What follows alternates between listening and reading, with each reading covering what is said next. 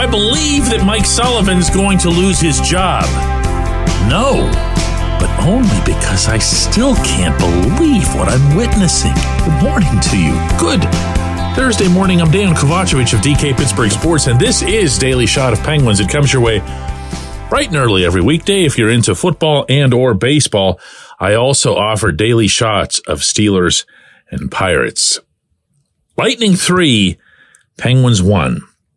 Power play goes 0 for 5 and is now at 0 for 34 on the franchise worst streak that it's currently riding. Sullivan most certainly can't be accused of not trying different stuff in this particular event. I mean, all he was doing was mixing lines up, putting left wingers on the right wing, doubling up centers on another line. He took both Yevgeny Malkin and Erik Karlsson off the top power play. I have been critical of this coach for not doing enough to react to this crisis, really. I mean, from a sports perspective, this qualifies as a crisis. But not this time. I don't think there's anything he didn't try, aside from having maybe Tristan Jarry, slide up to the center point, since he's got one of the just 13 goals they've scored in their last 8 games. One of them came from Jarry, so maybe he should have gone with the hotter hand. I mean, I don't know what else to say. The setting itself is, again, at a crisis level. I know the standings might not reflect that. I know it looks like if they just win 2 or 3 in a row, they're right back in the thick of things in the Metro, in the East, the whole deal. Just like the California trip. Remember that? It was the end of the world, and then they went out there and took care of the Sharks, Kings, and Ducks, and come back to Pittsburgh and win again, and everything was just, see, all good now. Except that the one thing that never got anywhere near good was the power play. And there isn't some plan B around this, meaning a way to just kind of tiptoe around the problem or have something else compensate for it. No, this is the roster that was built. And this roster, even though it's being proven wrong on a daily basis, should have not a good power play, not a very good one, but an elite one. Top 3, top 5 at the absolute worst with all this talent. Hasn't happened. In fact, there isn't even a sniff of it happening. And that can't continue.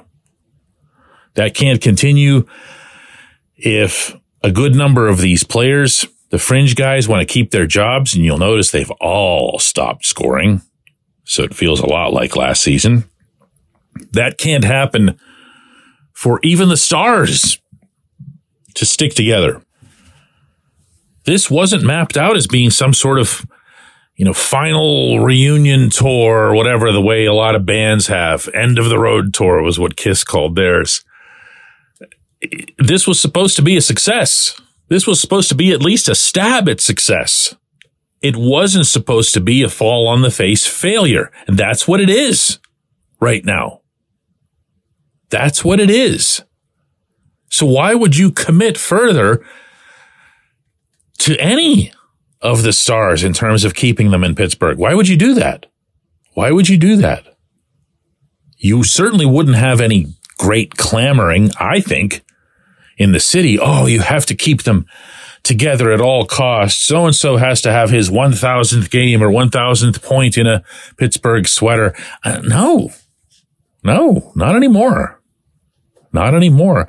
It's a wonderful achievement that all 3 of the core guys have had. And great. They did a ton here. 0 regrets. Massive accomplishment for them, for the franchise, for the city. Awesome. Thank you from the bottom of our hearts. What's next? and I don't need to say, but I'm going to anyway, that the first individual, the first role that gets dispensed of in these scenarios is the head coach. This is the National Hockey League. Head coaches last like an average of, I think, a year and a half or something ridiculous like that. It's the shortest spans of any coaches / managers in any major league sport. As soon as you see the team has quit or tuned out or can't get something solved, most GMs don't even think twice about it. You, coach, gone. And then they bring in either some retread or they go take over behind the bench themselves for a while. That's just hockey. That's only in hockey. And it is to Sullivan's inestimable credit that he has survived with one team, any team, as long as he has. But he has. And yet, it feels like it's easier than ever to criticize him. Maybe not at the forefront of it, but when I'm seeing that team last night out there on a 5-on-3 late in the game, those of you who were still watching, then you probably know what I'm about to say. And I'm thinking, listen, even if I don't believe that I'm coming back from a 3-0 deficit, which is what the score was at the time, I've got to get a power play goal. I don't care if it's a 6-on-3. I really don't. I don't care if the other team turns around and fires it into their own net, like picks a corner past Andrei Vasilevsky. Victor Hedman just loses his mind or gets possessed by demons. I'll take it. And nothing happened. Sullivan had a 5-on-3 with about 3 minutes left in a completely lost game and didn't pull Tristan Jarry. Didn't go for the extra attacker, didn't go for that 6-on-3 that I just mentioned. I don't even know what to do with that. What do you say? 5-on-3 should be plenty. We'd rather ensure that our players have the full 2 minutes of that 5-on-3. I don't know. I don't know. I just know that it didn't feel right. I just know that it didn't feel like, to borrow that grossly overused, nonetheless appropriate hockey term, it didn't feel like desperation. And I don't understand that. I do understand moving all the different guys around. I do understand opening the third period with a 2-headed monster plus Jake and the great shift that it resulted in. I do understand sending messages through those types of moves to the rest of your team, to the rest of your coaching staff, and really to the rest of us. Because at this point, everybody's in on it. And the outside opinion can very much affect, as we've seen around here, decisions that get made. But I don't get not going for the 6-on-3. I don't get trying to end that power play streak that's hanging over everybody's heads right now like an anvil from a thread. I just don't. There's a lot of this that I don't get. But the one thing that's becoming clear, at least to me, is that it's not going to solve itself.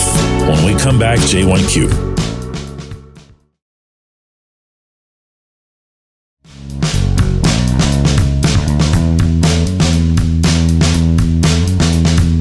Today's J1Q comes from Gene, who says, DK, I saw Phil Kessel play last season. And he's not the 81 we remember, but given the power play issues and the lack of a bottom 9, is 81 worth a chance at this point? They have no AHLers and no fourth liners who matter. No, they don't. They really don't, Gene. And I saw Phil Kessel play last season as well. And he's not the 81 of old. And he wouldn't be much of an answer here, respectfully. In context, Phil, when he was here, was actually the quarterback of the power play. Not a lot of people realize that. I did mention on the show the other day that neither Sidney Crosby nor Evgeny Malkin has ever truly excelled at the power play. They put up a lot of points because they have a lot of talent. And they've done that over the years, and that's to their credit. But when you're talking about specializing, is that the right word here? When you're talking about doing things that are specific to being successful on the power play, I wouldn't put either of them in that category. Phil, on the other hand, would just eat teams alive. He'd come off that left half wall. You can just picture this in your head right now. He'd size up the net. The goaltender had to come out and respect him because he would actually shoot the puck once in a while. He would shoot it low. He would generate rebounds, or he'd slide that puck through the crease, through several sticks and skates, onto the waiting blade of Sid at the far lip of the crease. There were times he would execute that thing so smoothly that it would almost feel unfair. Like, come on, man, we got to start changing the rules here. This is too easy, you know? That's the level at which Phil excelled on this power play. Could he still do that? I mean, he'd still have to have all of the tools I just listed. And I don't believe that he does. I'm not 100% sure you're being serious here either, Gene. It's not that long ago that he was in the NHL, since he was just part of the Stanley Cup champion Golden Knights, although he was a healthy scratch throughout the playoffs. But, you know, the first thing that goes is the speed. And if Phil doesn't have that speed, he's not going to have that jump off the boards. If he doesn't have that jump off the boards, he's not going to be the same dual threat. You get the idea. But I'm certainly open to ideas. And I would imagine, based on the deployment that Mike Sullivan had going for him last night in Tampa, that he's also open to ideas. Maybe, just maybe, that game was Sullivan's not so subtle way of saying, it's not me. I'm trying everything. I'm trying different players. I'm trying different ideas. I'm putting minor league guys on the top unit. I'm putting Hall of Famers on the second unit. I'm moving them around. I'm urging them to do what's the correct thing to do. It's not happening. I wouldn't be surprised if tomorrow night in Sunrise, when the Panthers honor Patrick Hornqvist for his retirement that was forced by concussion, if Sullivan just doesn't run across the rink and say, Horny, please come back, dude. You don't even have to, we'll fit you with some gigantic great Gazoo helmet. You'll never have another concussion in your life. You know, one of those, you know what I'm talking about, those football things with all the black foam and pads around it that make you look like you've come to take over the planet. We'll get you one of those, Horny. You go stand in front of the net. You don't even have to score any goals. Just stand there and yell at your teammates to shoot the puck. Do that. But that's not happening either. You want to know what really, really, really sucked about last night? It's not the loss. You know, losses in the standings are losses in the standings. You can live with them to an extent if you play well, if you're doing the right stuff. They didn't do any of that. The effort was lousy. The acknowledgement that the effort was lousy was also there from a lot of their main players. Taylor Haas, who covers the Penguins for us, she was in Tampa. She talked to Chris Letang. She talked to Evgeny Malkin, and they both acknowledged that. Letang told her, and I quote directly, there was no energy, no momentum, no push. End quote. Wow. You know, that's not me saying it. That's not you saying it. That's not somebody in, D level shouting it after they've had a few drinks. That's coming right from Letang. Gino had this to say: we should play better in the first period. Take the puck and play together. Play number one and not wait. Just play better in the first period. Don't wait so much. What could they possibly have been waiting for? What? I don't get this. I don't get any of this. I really don't. There's a lot of different things. I get that there are people that are simplifying this, people who follow the team closely and passionately, and it can be convenient to just put it all on one target or one facet of the team. As the power play is killing everything. Okay, yeah, the power play is killing everything, but the results that you're getting on the power play are endemic of something else. this stuff that these guys are talking about wasn't the power play. This was the whole operation. This was going about a half hour with 3 total shots on Andrei Vasilevsky. That's not okay. That's not okay. Something's got to happen. Something's got to happen. I appreciate the question. I appreciate everybody listening to Daily Shot of Penguins. We're going to do another one of these tomorrow.